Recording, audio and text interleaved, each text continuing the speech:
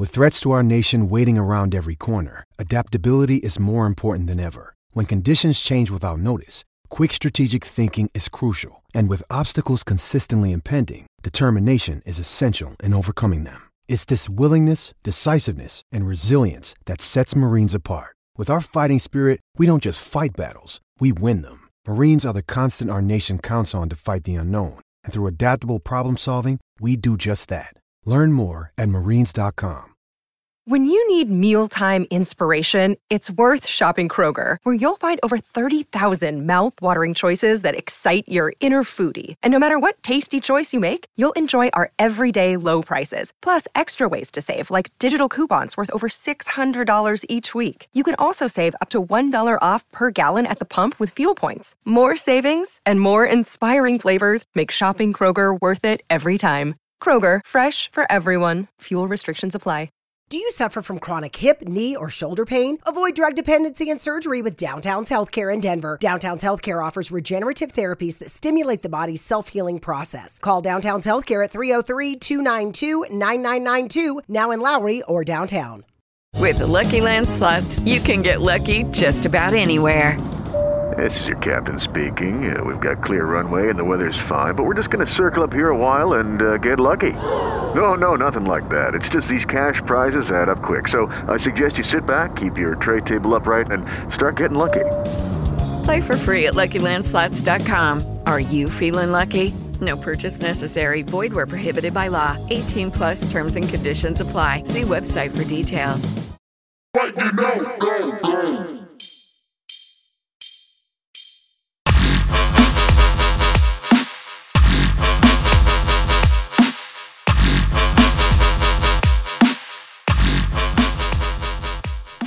What is going on, Belly Up Sports fan? It's your favorite history teacher, Mr. Parker Ainsworth, here in another edition of FN Sports, the podcast where teachers grade sports' biggest issues. And we just had the NFL Hall of Fame game. We are officially into football season. And so since we just inducted a whole class of 2022 people into the NFL Hall of Fame, it's time to start looking at 2023. We're going to do a little bit of a breakdown. We'll call it like a class rank as to who will get into the Hall of Fame in 2023, or at least make some predictions.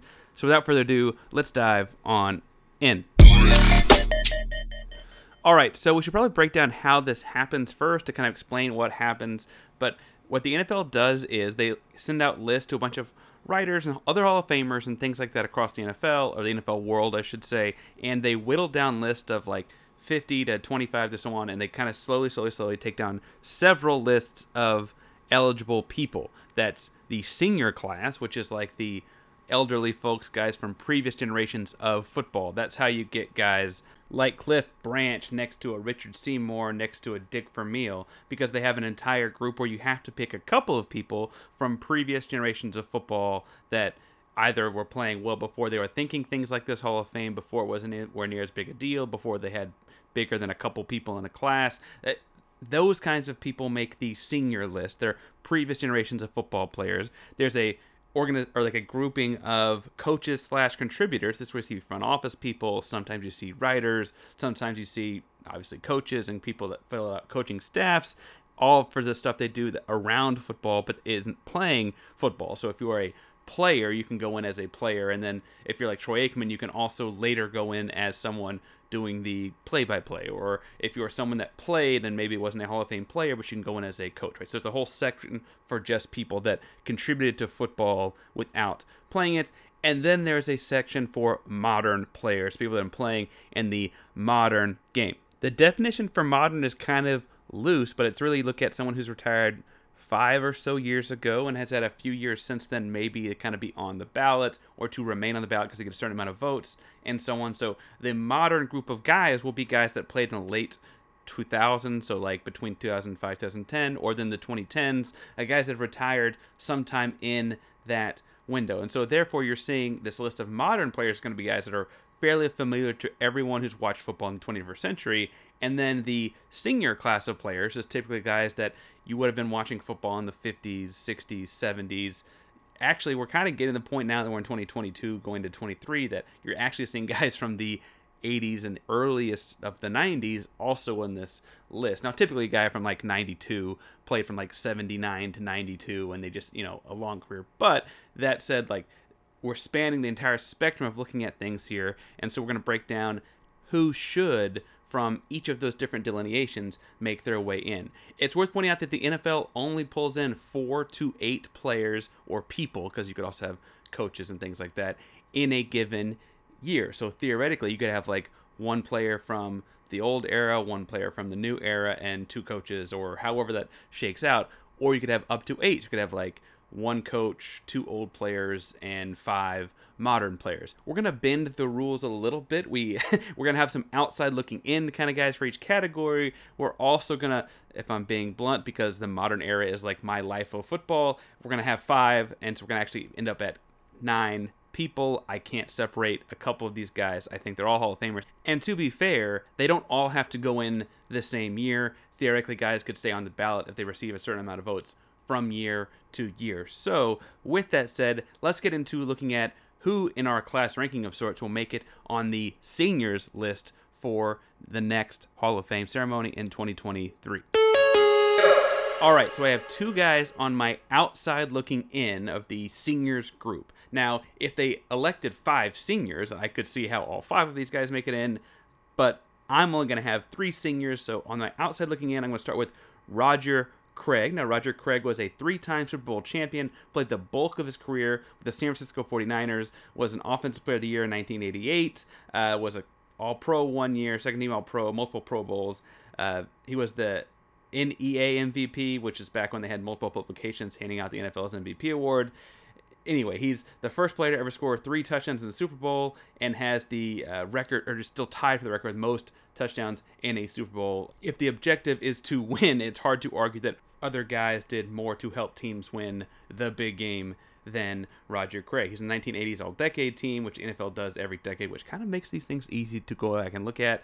But Roger Craig is, I think, also in like terms of reflecting on modern history of football, he's the first guy to have a 1,000-yard rushing and 1,000 yards receiving in the same season. Dual threat running back in a time well before that was even close to common, much less necessary. So Roger Craig is on the outside looking in. You're going to see the 3 names I've got. He's very, very close, but I've got Roger Craig just at the edge from those 1980s 49er teams. The next guy I'm going to let in is an offensive lineman. I guess we're going to list him as a guard, although at various points in his career he played tackle and center. Rob Kuechenberg played guard most of his career, as he, I guess, technically started with the Philadelphia Eagles and then eventually spent 14 years playing for the Miami Dolphins. 2-time Super Bowl champion, that's also including the 1972 undefeated team, the only ever undefeated team in NFL history. Multiple-time All-Pro, multiple-time second-team All-Pro. He's on the Hall of Honor, or the honor roll of sorts around the Miami Dolphins. And I feel like all of those guys from that 72 team will eventually make their way in. So while Cooch doesn't necessarily make it right off the bat here, I do think the late, great Rob Kuechenberg will make it eventually, as all of those Dolphins guys will make it eventually. Again, they had an undefeated team. It's, historically speaking, 17-0. It's the best team ever created. I know it's hard to think about 17-0 being the best team ever when 17 games is just the regular season now, but they won every game they set foot on the field for, and bluntly, they went to the Super Bowl in 71, went undefeated, won the Super Bowl in 72, and won the Super Bowl again in 73. That window of Miami Dolphins teams is pretty strong, and I feel like all those guys will make it in eventually. I just don't have him in quite yet. First guy I have getting in this group of senior players is Billy White Shoes Johnson, because if I'm being completely honest, I had no idea he wasn't in yet. How is this guy not in yet? Played 14 seasons, 3 Pro Bowls, changed the game a little bit as far as receiver goes because of his speed, the way he took the top off. Obviously famous for things like his touchdown celebrations. Those kinds of things, the celebrations being, make it hard to tell the story of football without talking about Billy White Shoes Johnson. I think that needs to be the main criteria in getting into the Hall of Fame here. I can't talk to people about the history of football and not mention his name. Now, does that mean I'm going to talk about him as an Oiler or as a Falcon or as a Redskin or whatever? I don't know which of those guys you want to go with as far as which Billy White Shoes Johnson you want to put in, but one of those guys has to be in. He's on 2 different all-decade teams, is on the 75th anniversary all-time team, and the 100th anniversary all-time team. I don't know how he's not in, so he's got to make his way. He's already in the College Football Hall of Fame. It's time to get him into, as a senior, into the NFL's Pro Football Hall of Fame.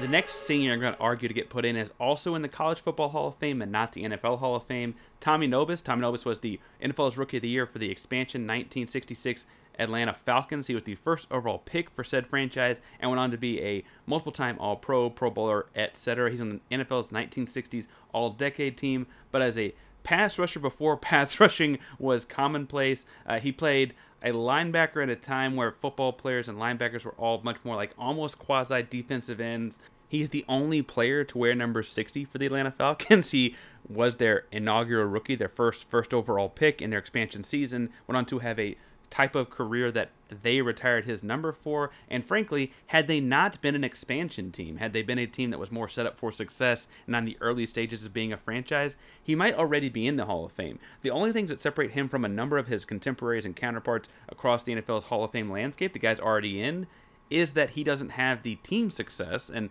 thus he doesn't get the same kind of accolades or same kind of pats in the back. But on the field, the film itself, he's the same kind of player.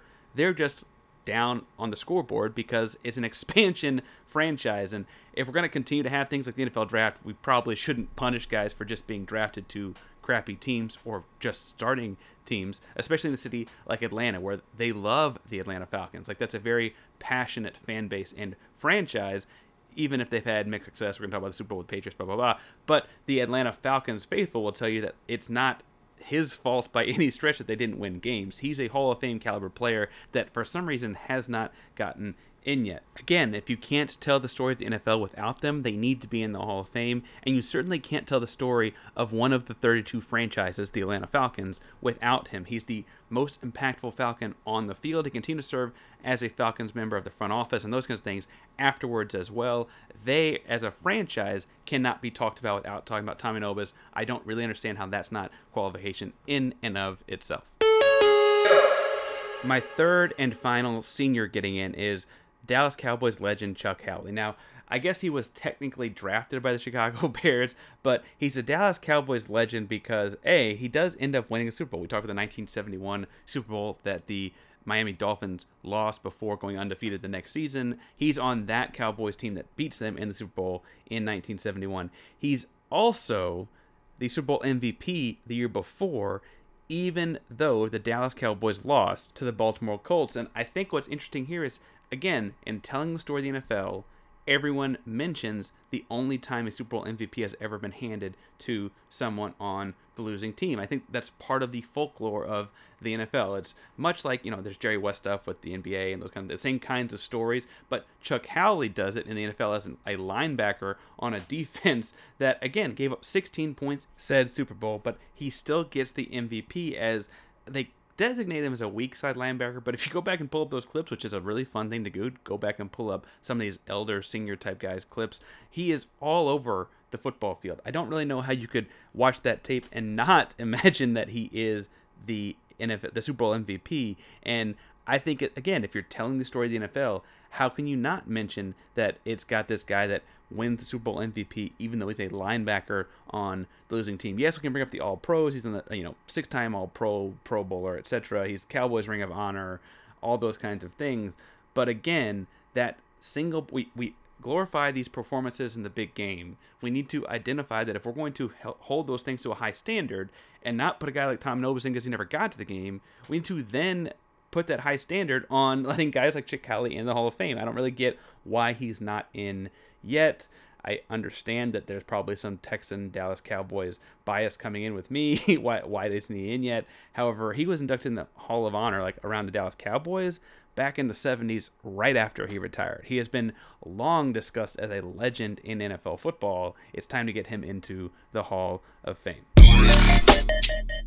All right, now, before we get into the OLI, the outside looking in of the coach or contributor getting into the Hall of Fame as far as that designation goes, I want to mention that I am not going to put Bud Adams into this Hall of Fame. I'm keeping him out. He ran a pro football team in the state of Texas, the Houston Oilers, and moved them out of Texas. Think about all you know about Texas and football and those kinds of things, and he's a micromanager of the franchise across, I mean, he in the Bud Phillips era and all of the 1970s and 80s as well, but then you get to the mid-90s and he wants to get things like the public funding for a new stadium and not play in the Astrodome, even though the Astrodome had just been renovated. He says, no, I want out of this, and Lanier, Mayor Bob Lanier in the city of Houston is like, no, I'm not giving you a whole new stadium. We just renovated, took money out of the city of Houston's pockets to renovate the Astrodome, and now you want to build a new stadium just for you? Y'all going to share it just like everyone else in America shared. In the 1990s, it was not uncommon to see football and baseball teams share a stadium, and so of course that's what they're going to do. They just renovated the stadium that both teams played in. Anyway, I digress. We're not putting in Bud Adams. My outside looking in is Amy Trask. Trask first started working as an intern with the LA Raiders at the time in 1983 and worked her way up to eventually becoming the CEO of the Raiders in 1997. She then served as the CEO for like 16 years. Over those 16 years, obviously the tail end there, the Raiders kind of had fallen apart, but the early parts, they like go to Super Bowl and stuff. Like, this is a very good run for the Raiders with her in charge. And I also think it's worth pointing out that as a woman entering the field of upper-level sports management in 1983 as an intern, she works all the way up to being the CEO. I think that's a story that needs to be told. But I also get how once she becomes the CEO of the Raiders, they have a good front-end run those first like 6 or 7 years, and then eventually like things kind of go south. And so I'm going to put on the outside looking in. If you wanted to put more than one person in from the coach contributor category, I could see how she gets in, but I'm not quite putting her in yet. All right, so the controversy here is the guy I am putting in is Robert Kraft. Now, Robert Kraft has a number of off-the-field issues that we could dive into deeper, but those are separate podcasts for the days. And what I will say is that those types of issues have not kept other people out of the Hall of Fame from this type of position. For what it's worth, in that soliciting prostitution case, I guess the case did get thrown out because some of the evidence had been illegally obtained or questionably obtained or whatever before it goes to trial. And I'm not going to sit here and say that he was guilty. I'm saying that clearly that tape had him on it, and then they had to throw it out and the case fell apart. Again, I digress. But Robert Kraft makes it as a contributor or coach because, A, while soliciting prostitution is illegal, it's not quite the grossest thing that someone in the NFL Hall of Fame would be in with. And B, as a principal owner, he has seen the New England Patriots win 6 Super Bowls. And he only got this position in 1994. I think it's like very quick to be like, oh, he's been the CEO of this his whole life, and really, he just got it in 94, and by 2002, they're winning their first Super Bowl, and by 2022, they're winning 6 Super Bowls. And again, I understand that there's Bill Belichick, Tom Brady, Rob Gronkowski. I'm the first person to say that this is a team effort of sorts, but he's the guy signing the checks to everyone on the team, making it happen, and if we're going to look at people that contribute to football in a non-playing fashion, I think you got to look at him. If you look at the history of football in New England/Boston before he gets there, there's only a handful of playoff appearances, much less any kind of championship aspiration or anything like that. Truthfully, the franchise, as he gets there in 92, it's been, 7 years since they made the playoffs and lost in the first round of the playoffs. They had lost in the Super Bowl in 1985, and that's like the big run, but that was kind of this like Cinderella story type thing where they went 11-5 that season out of nowhere, and then the next season they go 11-5 and lose again in the first round, and that's the most extensive type of success the franchise had at all before Kraft shows up, and now they're like the franchise we associate in the NFL with winning. It's like them, and I guess the Steelers have 7 Super Bowls, and if you want to go like to the early 90s Cowboys, but certainly not the last 25-30 years of Cowboys, all of a sudden it's like he completely, as an owner, has shifted how we view that franchise in sports, and I think that has to get him into the Hall of Fame, if nothing else. All right, so again, I kind of cheated here and ended up putting 5 guys in as modern era players because that's like my lifetime of watching football, and so I really want to plug some of those guys. I think we should start with the outside looking in, though. A couple guys that did not quite make the list. Shane Leckler actually might get in if you look at like his Hall of Fame type of resume. However, I'm just not going to put a punter on my list. He did play 17 years. He did make an all-pro team, 9 times. He did make 2 different all-decade teams because of when those 17 years overlapped. He's on the 100th anniversary all-time team in the NFL. He probably will eventually make it into the Hall of Fame as a punter. It's just not fun to talk about punters when you can talk about all these other types of players. And frankly, While he was, again, all-pro 9 times in his 17-year career, some of the longevity things about being a 17-year pro, we kind of need to make relative to punting, because punters do that much more frequently than any position in the NFL. And as we see advances in sports medicine and longer careers and so on for key kind of guys, we're going to see punters get closer to 20, 25 a lot more often. So some of these long-term numbers, not to be like he's compiling stats because he's playing a long time, but some of these long-term numbers will kind of become like a commonplace thing for Hall of Fame caliber players. And so while Lechler is a Hall of Fame caliber player, I'm not really sure how I'm going to relate that to what punters are coming in the next 10 years to the Hall of Fame. And so we're not going to let that weigh us down. We're going to keep on moving. The first guys on the outside looking in that I have a really hard time not putting in, but I couldn't make 6 spots, is Chris Johnson. Johnson was the 2009 Offensive Player of the Year, had 2,000 yards rushing, and frankly, he will likely be one of the last ever to rush for 2,000 yards. Fellow Tennessee Titan Derrick Henry just did it in 2020, and I don't think we're going to see anyone else after Derrick Henry that can shoulder the load of being a team's lone running back the way that they used to do it, and so that's going to split up those same rushing yards. That's a digression about modern football. Anyway, Chris Johnson was a one-of-one type of football player, and that 2009 season is one of the most impressive individual seasons I've ever seen with my own 2 eyes. Johnson had 5 other seasons of 1,000 or more yards. I think the thing that hurts him in my eyes when looking at this list, and I hope you agree too, is that as a running back, and this just makes it hard for running backs, is his career is just kind of short. He's got the 2,000 yards, and I get that that might be enough to get him in, if not this first time around, his second or third, because again, that was that phenomenal of a season. But we saw Adrian Peterson do it right before that. We saw Derrick Henry do it just a couple seasons ago, so he's not the only guy in the era to ever do that. And while I think he's one of the last to ever do that, we might never see a guy do that again. I think the guy that kind of gets that credit for being last will be Derrick Henry. I don't know. I just think that he is one of one. That season was that kind of special.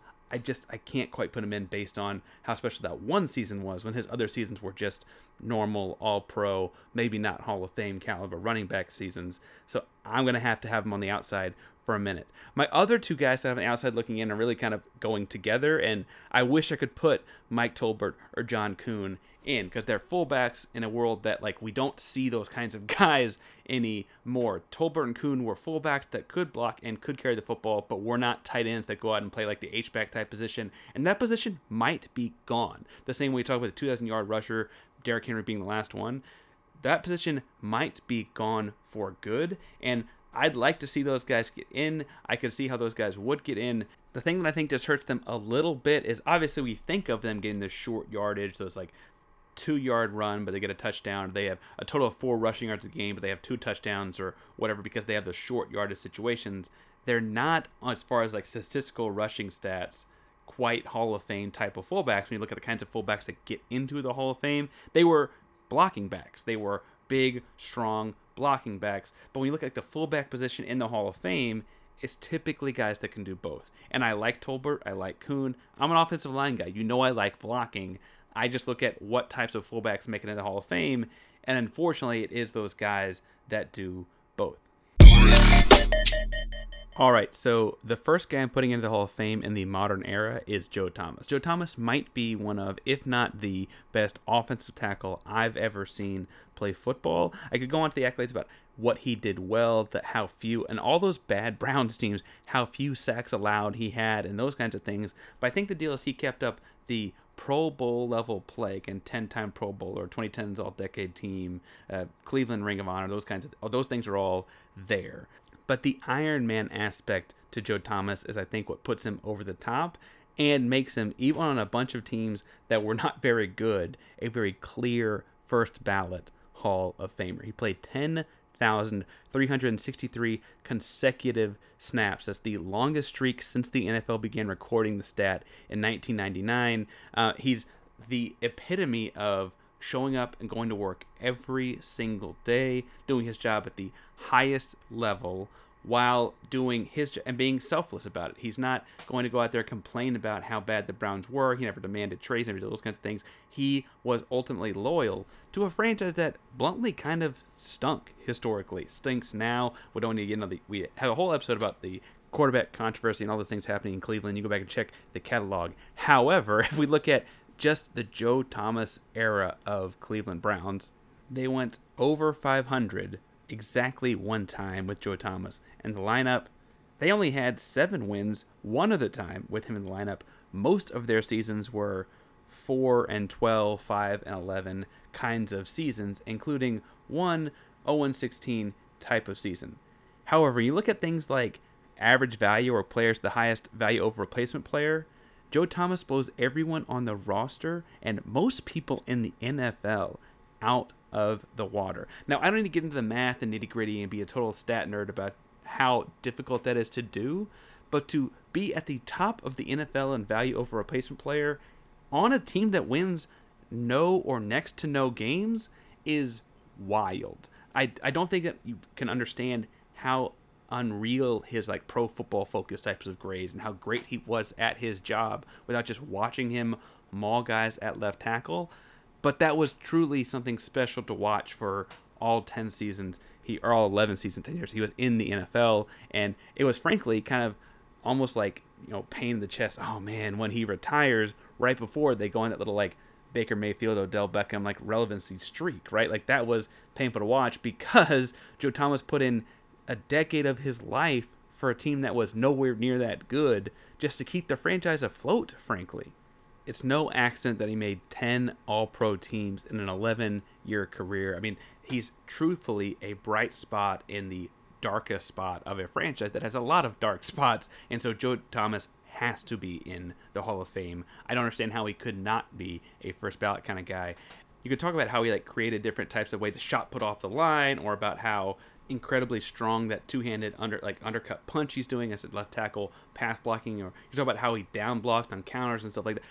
But if you just look at the longevity of all-pro play across a franchise that has never seen that type of play, or hasn't certainly seen that in a long, long time, I think it's an automatic check.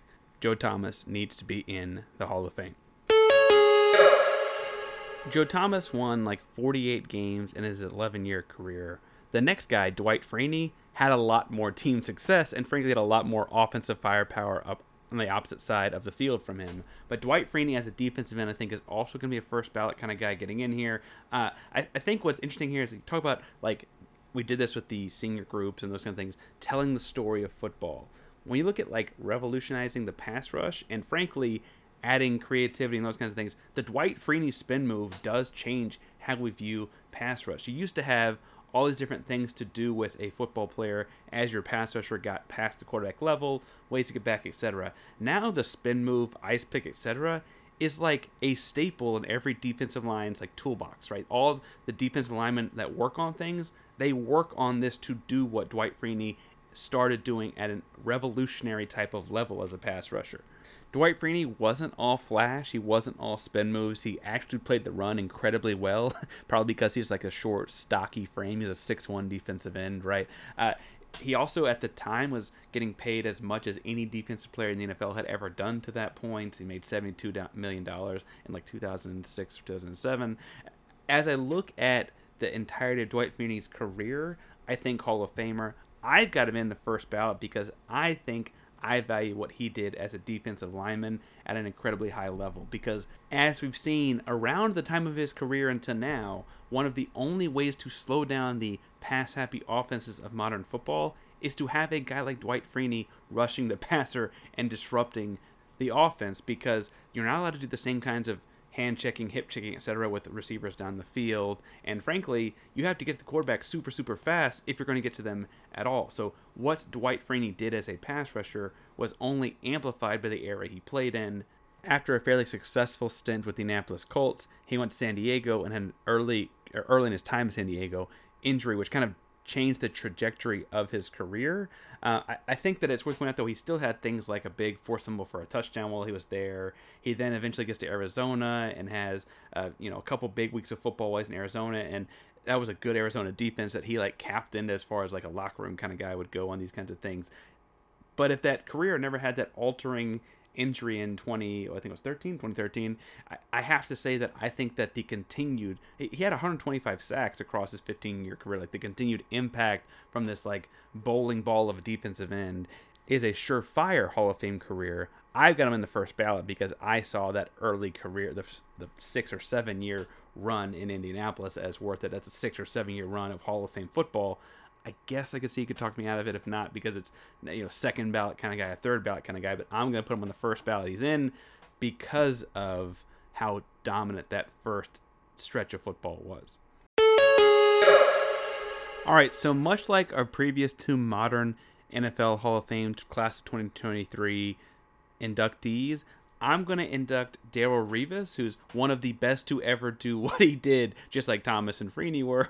The stretch of football Revis played from 2007 to 2012, and even the stuff later in his career with like his run with the Patriots, those kind of things, are truly once-in-a-lifetime type of coverage and once-in-a-lifetime type of football. You get to watch Revis create Revis Island because he truthfully covered and surrounded everything like water, but he also just completely changed, revolutionized in a pass-happy era of football what we think of as possible for a single defender. He would take away entire halves of the field as a corner, covering. He's going to mark up your best guy and lock them down on an entire half of the field, and if you flip your receiver, he's flipping with them to then take away the other half of the field. It's unlike things we see even the most elite level corners do now. I'm not saying there aren't good corners now. We're looking at an era of football where pass defense is as important as ever, and some of the top athletes in the world are covering guys. I'm saying Darrelle Revis just did it better. That's what I'm saying about watching Darrelle Revis cover guys like Hall of Famer Calvin Johnson all over the football field, giving up a couple inches in height, a couple inches in vertical, and about 20 pounds in strength, and still not letting him catch a football. I know Hall of Famers are made by having lots of Hall of Fame caliber seasons, but I have to go back to his 2009 season, in which, over the course of the season and playoffs, quarterbacks, when targeting someone that was in the vicinity of Darrelle Revis, or quote-unquote covered because they also ran some zone-type stuff by Darrelle Revis, had a 29.1 passer rating as a quarterback. That would be the worst ever for a starting quarterback to have across a 16-game season, and Revis had that across 16 games for anyone trying to dare throw in his direction. Revis is likely one of, if not the best corners to ever play the game. Let's not beat around the bush here. The guy's a first ballot Hall of Famer for sure. My next Hall of Famer certainly didn't have the kind of like resume coming into the NFL as Revis or Thomas or Freeney, but James Harrison certainly had it by the end of his career. Now, Harrison had trouble making a franchise at first. He came into the Steelers undrafted, eventually played a little bit in NFL Europe before coming back to the Steelers in 2004.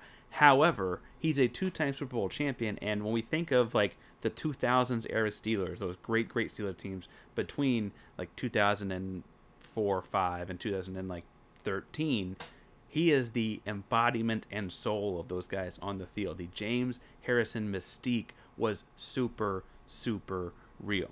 And there's something to be said about a guy that had to work his way up to the career that he eventually had. You had James Harrison in the first Super Bowl he won with the Steelers as like a special teams kind of linebacker player. It's his first year back in the NFL after having played in NFL Europe. But by 2008, when they make it back to the Super Bowl and they win again, he is a Defensive Player of the Year, picking off Kurt Warner, going the way for 90 whatever yard. Like, he is that kind of defensive player. And I think that type of growth is the kind of thing that is a phenomenal NFL story. We're talking about telling the story of the NFL. How can you tell without telling about James Harrison and guys like James Harrison? And the type of story also embodies like everything about the Steelers franchise. The Steelers franchise story, one of the most storied franchises in the NFL, cannot be told without this guy either. He led the league in forced fumbles a couple different times, led the league in tackles a couple different times. He was a tremendous football player that had those Hall of Fame type of stretches in his career. And I think it's worth mentioning that his story is just that important to the story of the NFL. I'm putting James Harrison into the Hall of Fame. All right, this guy that I'm cheating to get into the Hall of Fame here, but putting in a ninth person is Cam Chancellor. I understand that Cam Chancellor might not make it in on his first ballot this season because he did just retire a few years ago. However, the 6'4", 235-pound safety, changed how we think of as cover safeties because he was a taller guy, a longer strides guy, and covered the field at the deep end. He was not just the down in the box type of safety the way he and Earl Thomas both went back and forth. But he, Earl Thomas, and Richard Sherman are all getting into this thing because the Legion of Boom is all getting into this thing. Or at least I should say Sherman, Thomas, and Chancellor. I don't know if Brandon Browner and Byron Maxwell and Jeremy Lane, like the fourth guy, because that spot kind of rotated a couple different times, they might not quite get in, but those big three will, because that, again, if you're looking at like this pass-happy era of football, that defense was revolutionary in how they covered it all up and was generational. Again, telling the story of the NFL. You cannot talk about this pass-happy era of football and not talk about the Legion of Boom and those early 2010s Seattle Seahawks and how dominant that defense was. Cam Chancellor is a guy I kind of am having to sneak in here a little bit, not because he's not deserving, but because he had a 7-year career with like 4 or 5 all-pro seasons and those kinds of things.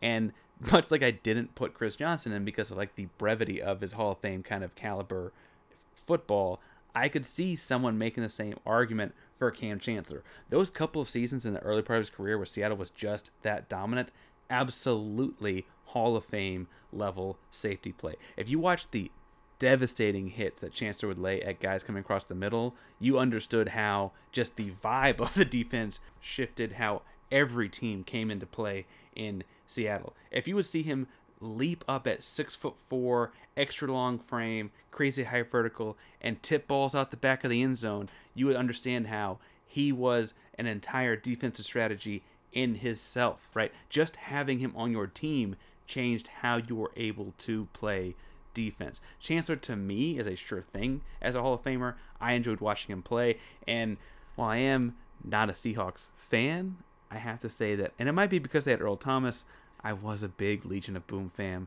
The swag was really, really real and so much fun to watch, as long as they weren't playing your team, because it was just different. Where everyone else is trying to score 50 points, they're like, you're not going to score more than 12. Like, that was just how they played defense. And I think that as a guy that was a key part of that, he and eventually Earl Thomas and eventually Richard Sherman will all get into the Hall of Fame. Okay, Parker, so the thesis statement for this commercial is James Harden has the best beard in sports. What do you think about that thesis statement? Oh, I give it an A. You know, as a Houston guy, we seem to have an affinity for our beards between guys like him, Dallas Keuchel, lots of big beards in the Houston area. What do you think about the thesis? So I'm a Jets fan, and I absolutely love the beard that Ryan Fitzpatrick has. So maybe I would give Ryan Fitzpatrick the nod over James Harden. But you're talking to a couple of bearded teachers, and we know a thing or two about making sure that you maintain that mane. So check out the Beard Struggle. The Beard Struggle, they make oils, they make balms, they even have this heated comb to make sure that you get your beard straight so that you're looking fresh. I know I've really enjoyed using the oil they make for my quarantine beard of sorts. It's nice and long these days, but it helps keep it nice and healthy and hydrated. And if you're listening to our show, you can use FN Sports 15 and get 15% off your oils, your balms, your shampoos, conditioners, whatever you need to use to keep your beard looking healthy. Absolutely. Check out the Beard Struggle at thebeardstruggle.com. Whether you're just starting to grow or you have a luscious mane already, the Beard Struggle's got all the products that you need. The Beard Struggle. Feast your face.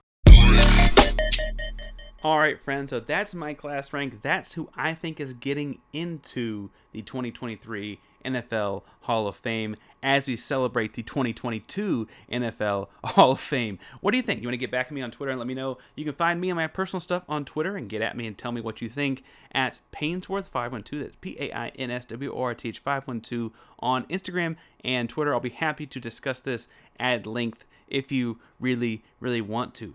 This show is also on Instagram and Twitter. On Instagram, we're at F_N_sports. And on Twitter, we're at FNSports2. It's FINSPORTS, number 2, all one word. You'll notice on Twitter, we're approaching 8,500 followers. And once we get to the big 10,000 mark, we add a digit.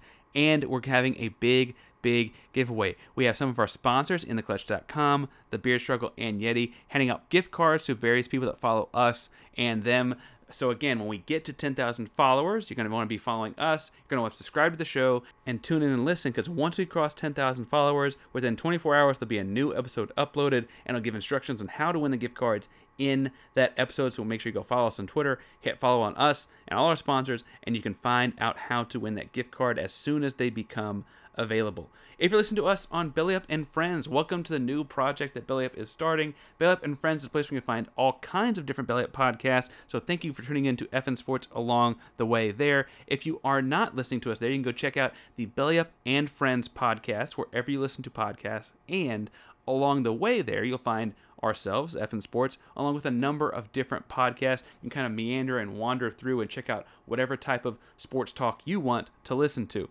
Aside from just the FN Sports podcast, you can listen to the Sports Stove, the Injured List, No Credentials Acquired, a number of different major Belly Up podcasts, all in the same feed. You can just wander, kind of pick out and choose what you want, or you can just hit play and listen to all of it. So make sure to go check that out as well. On both feeds, you can help with the podcast by hitting subscribe, like, give us 5 stars, rate, review, do all the wonderful things that help us out wherever you listen to us, and whatever you do when it comes to sports, don't flunk with us. Later, guys.